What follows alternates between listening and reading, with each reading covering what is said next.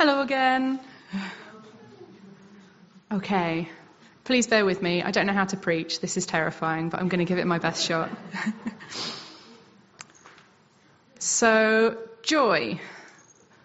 Joy is one of my pet topics, one of the drums I always find myself banging if I am given freedom and time to ramble at will. For lots of you, bits of what I'm going to share this morning will probably sound a bit familiar. Please forgive me for that. Hopefully you won't mind too much. The very best messages and stories never seem to wear out in the retelling, and this will not be the best. But hopefully God will make it into something good. One of the many times I've talked about joy this year involved me asking some friends of mine a question, which was, when did you last do something just for the joy of it?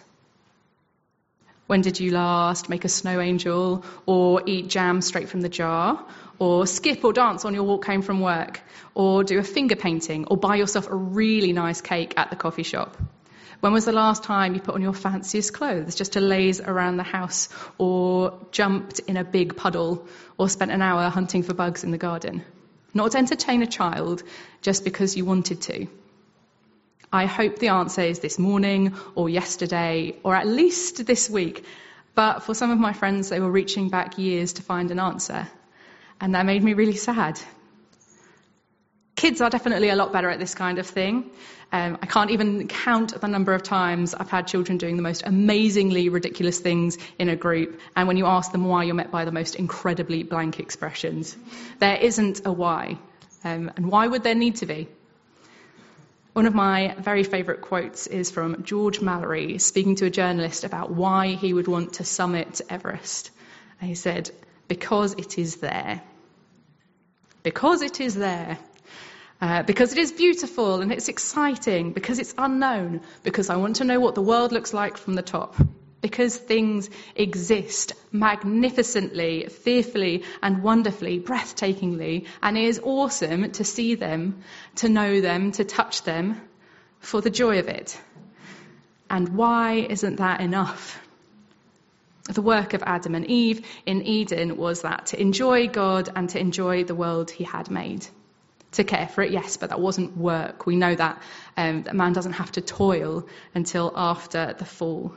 So why is it that somehow today, for the joy of it, sometimes doesn't feel like a good enough reason for doing something when that is what we're made for? I know a really beautiful young lady. She works really hard, she thinks of others, and she fights every day with some of the really bleak things that go on in this world, but she does it without losing an incredible heart for her friends and her family and for strangers. And a thing that she really loves is books. But sometimes when we're in a shop and she sees a book she likes, she won't buy it because she's got too many, because she should save her money for something important, because she hasn't done anything to deserve it. How has that happened?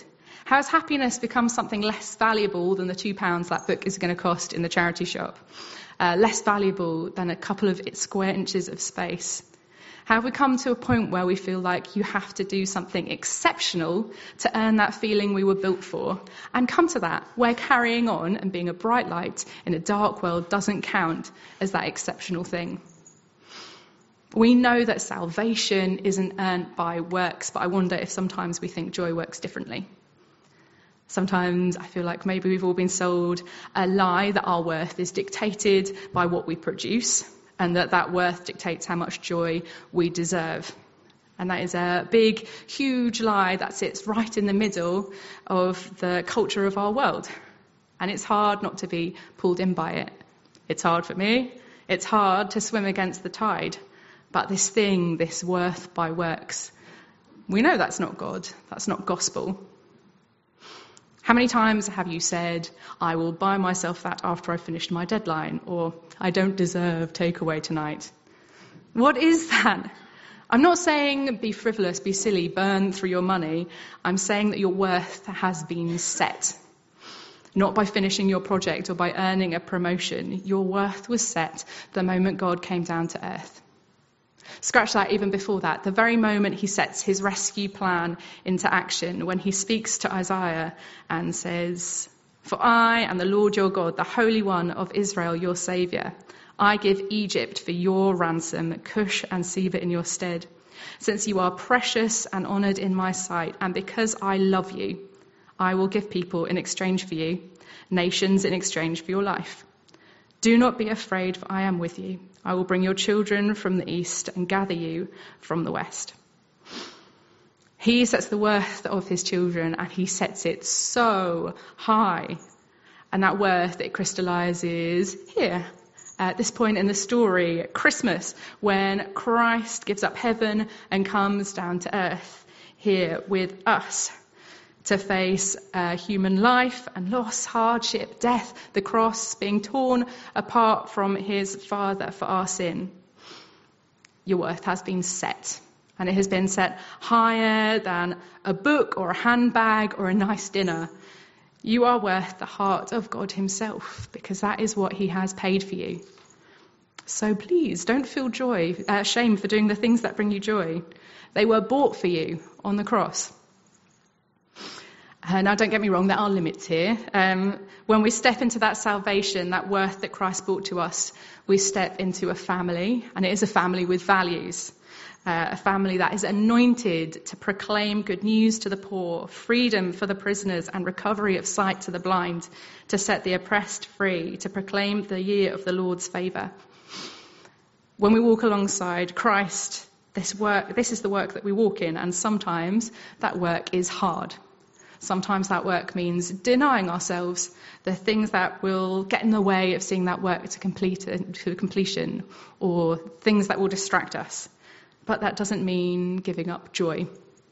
It doesn't mean denying ourselves the good pleasures that God built into his world in his magnificent design and the wonders he spread before us in the universe.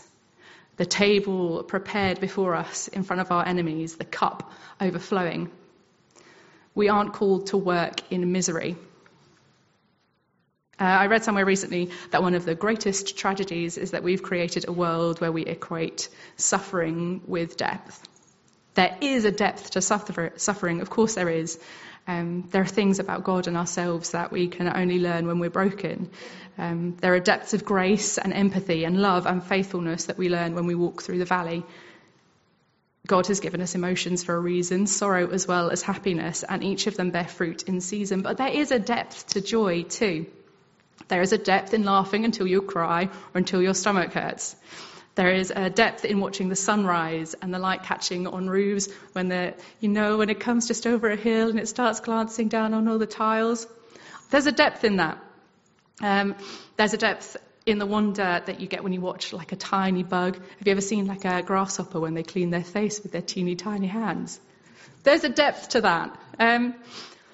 There is a depth in the moments when your heart is so full that you love everyone so much you could explode. There are things to learn from the good as well as from the bad. So please don't diminish joy or playing or having fun as if there's something childish, or as if being childish makes something worth less. That is not how I see it in the Word. Sorry, guys. I don't have COVID.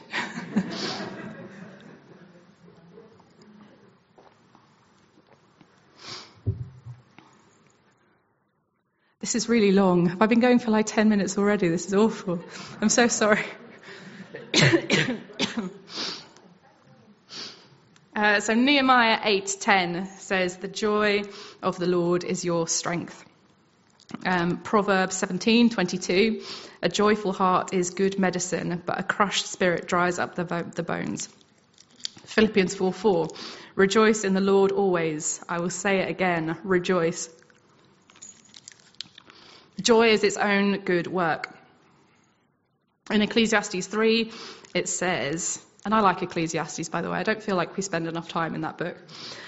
It says, "I perceived there is nothing better for them than to be joyful and to do good as long as they live. Also that everyone should eat and drink and take pleasure in all his toil. This is God's gift to man."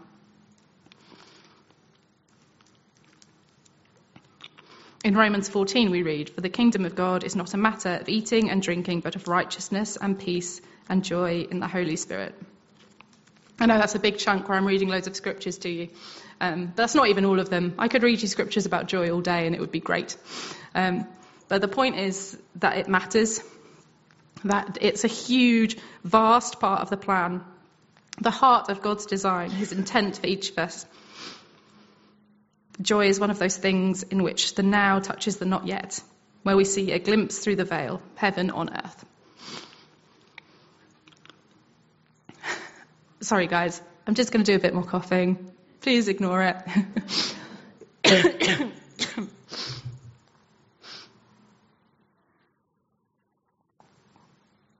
So yeah, this heavenly joy, it's not a last priority thing. It's important. It's life-giving, and it doesn't wait. This picture we have of joy that only arrives at the end of the story, the reward for a job well done, that's not the joy that you see in the good book. This is a joy that breaks in. It's a joy of a young woman singing God's blessings when in reality her life has just been thrown upside down. The very start of the story, Mary, when she sings her song, that classic verse that we turn to at Christmas. It's the joy of two men in prison singing long into the night despite chains around their wrists.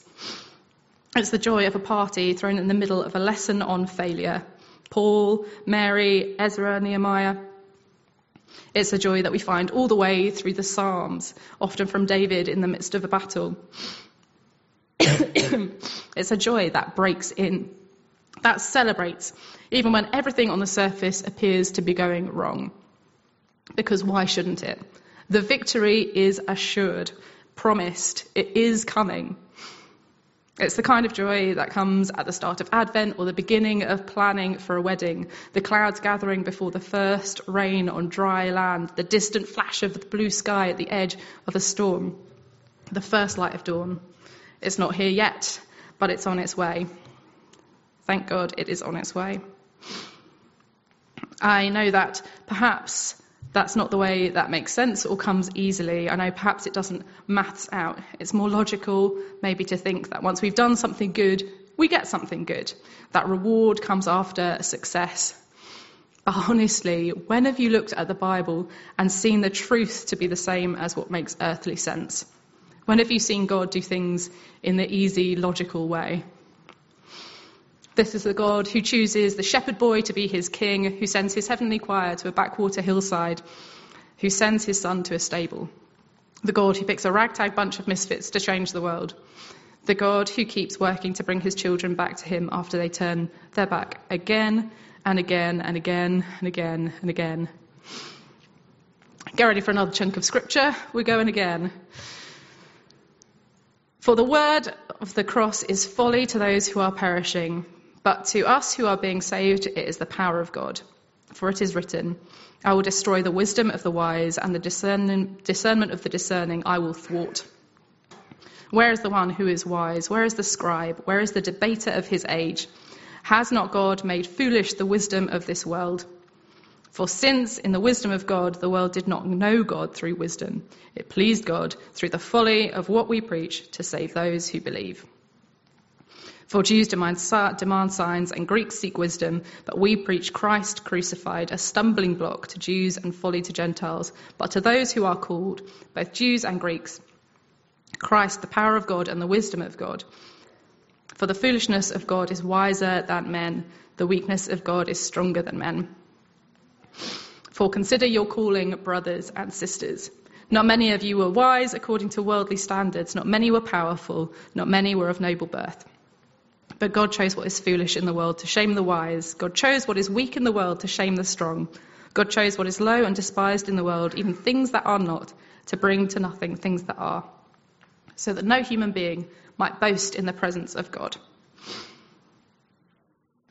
I've heard it said many times that, particularly by our beloved Ian, he said this often, that as Christians in the West, we often choose to forget one of the 10 Commandments, and it's the Sabbath, the day of rest. I think it's the same lie that we saw a bit earlier. That same trick about worth and productivity, the same thought that we are human doings, not human beings. The idea that we aren't good enough. It's easier to follow the commandments that require sacrifice or that focus on the care of others than those that ask us to take care of ourselves. In a world that says insistently that until you have this or until you are this, you are insufficient, actively seeking joy is a radical act. It might be called selfish or foolish. But very often, following God requires the things that the world will judge and call foolish. Do you know the story of David when he dances before the ark? Yeah, of course you do. You guys, you know your stuff. It's this story, this amazing story, where the ark is being brought home and David, the king of Israel, is celebrating. Everyone's celebrating, but David is really going for it, you know. He is showing his joy. He is dancing and leaping and singing at the front of this procession, wearing nothing but a linen cloth. He shows his joy, but in doing so, he forgoes the decorum expected of a king. And when he arrives home, this is the welcome he receives. When David returned home to bless his household, Michal, daughter of Saul, came out to meet him and said, "How the king of Israel has distinguished himself today, going around half naked in full view of the slave girls of his servants, as any vulgar fellow would." And David says to Michal, "It was before the Lord who chose me rather than your father or anyone from his house when he appointed me ruler over the Lord's people in Israel. I will celebrate before the Lord. I will become even more undignified than this, and I will be humiliated in my own eyes. But by these slave girls you spoke of, I will be held in honour." I really love David here. This willingness to be humiliated by earthly standards in order to live by heavenly ones. To be joyful regardless of what the world might think and regarding what God will. I wonder how many of us would do the same, or how many of us would be dignified and sensible, passing up that moment of joy out of a fear of judgment. It is for freedom that Christ has set us free. Stand firm then, and do not let yourselves be burdened again by a yoke of slavery. Stand firm. Stand firm. It's not easy. It's not easy. It's not easy to deny the world and to fix your eyes on heaven. It's not easy to live counter to our culture, and I'm not saying it should be. I'm not saying that if you're afraid, you're failing, or that if you're sad, you're doing something wrong or not good enough. Life is really hard. It's really hard, and you're all doing so good. You're absolutely amazing. But I am saying chase after it. It's hard and we can't do it on our own, but reach for it, pray for it, call out to God, ask for your thinking to be transformed by the renewing of your mind, that work that only He can do. In the same way that we work on the disciplines of prayer or fasting, work on the discipline of joy, of making the choice to rejoice in the day that the Lord has made, the choice to soak in the beauty of it. It's an easy thing to minimise the work of joy, but it is a good thing to make big. And it does really matter. It's important. I am so blessed to get to work with the children and the young people in this church and in our town. And joy does come more easily to them, but it's not a given. When I was small, I remember taking joy in everything. I was always so excited and proud to show people things that I'd made, like if I'd done these incredibly awful drawings, I'd be so excited to show them off. My lovely parents would always say very nice, encouraging things. But actually, I don't always see that now. I work in a lot of schools, and I see a lot of children who, when they draw something, they're embarrassed about it. They don't want to show it to you. They say they're terrible, they're bad at drawing. I've done lessons in schools in the last year where I ask children to say one good thing about themselves, and they can't. You know, that's really sad. That's heartbreaking. When we live in this lie that we aren't good enough, that joy is something we don't deserve, or that it's something silly or childish and not worth the time it takes, that drips down, you know, that becomes the water that our kids and their young people, their roots are growing in. And I'm really fed up with it. I'm so profoundly angry with this lie that you are not good enough, that you are not beautiful enough, gifted enough, funny enough, smart enough, rich enough. That you aren't fearfully and wonderfully made, a mirror that reflects a perfect God, because you are. You are so wonderful. I've been so blessed to be a part of this church and to get to know how absolutely incredible and beautiful each of you are. So have fun. Please have fun. When you give your children gifts at Christmas, you'll want them to enjoy them, won't you? I mean, to play with them, to be free, excited, happy, to celebrate them. And if you, though you are evil, know how to give good gifts to your children, how much more will your Father in heaven give good gifts to those who ask him? How much more he's already given. I mean, look at the world, the sun, the trees. The clouds are beautiful in their own way. Look around the people like next to you, to the other side of you. There are these beautiful gifts that we've been given, and they're so amazing. And he doesn't give us these gifts to look at from a distance. He gives them for joy. For the joy set before him, Christ endured the cross, scorning its shame. For the joy. We are living in the now and the not yet. The dawn is coming, but the night is clinging on, and weeping may stay for the night, but joy does come in the morning. So don't miss it when it does. You're not made to survive without it, to walk around with a great big piece of your heart missing. Don't say you aren't good enough, because your goodness is not on trial. It's not even relevant, because God's goodness is enough. Christ's goodness has set your worth, and he has decided that you are worth loving, and you are worth joy, and you are worth fun. So please, enjoy yourselves. That's it. I've gone on probably far longer than I was meant to. Thank you for bearing with me. And thank you for taking such good care of me all these years. You've been absolutely wonderful.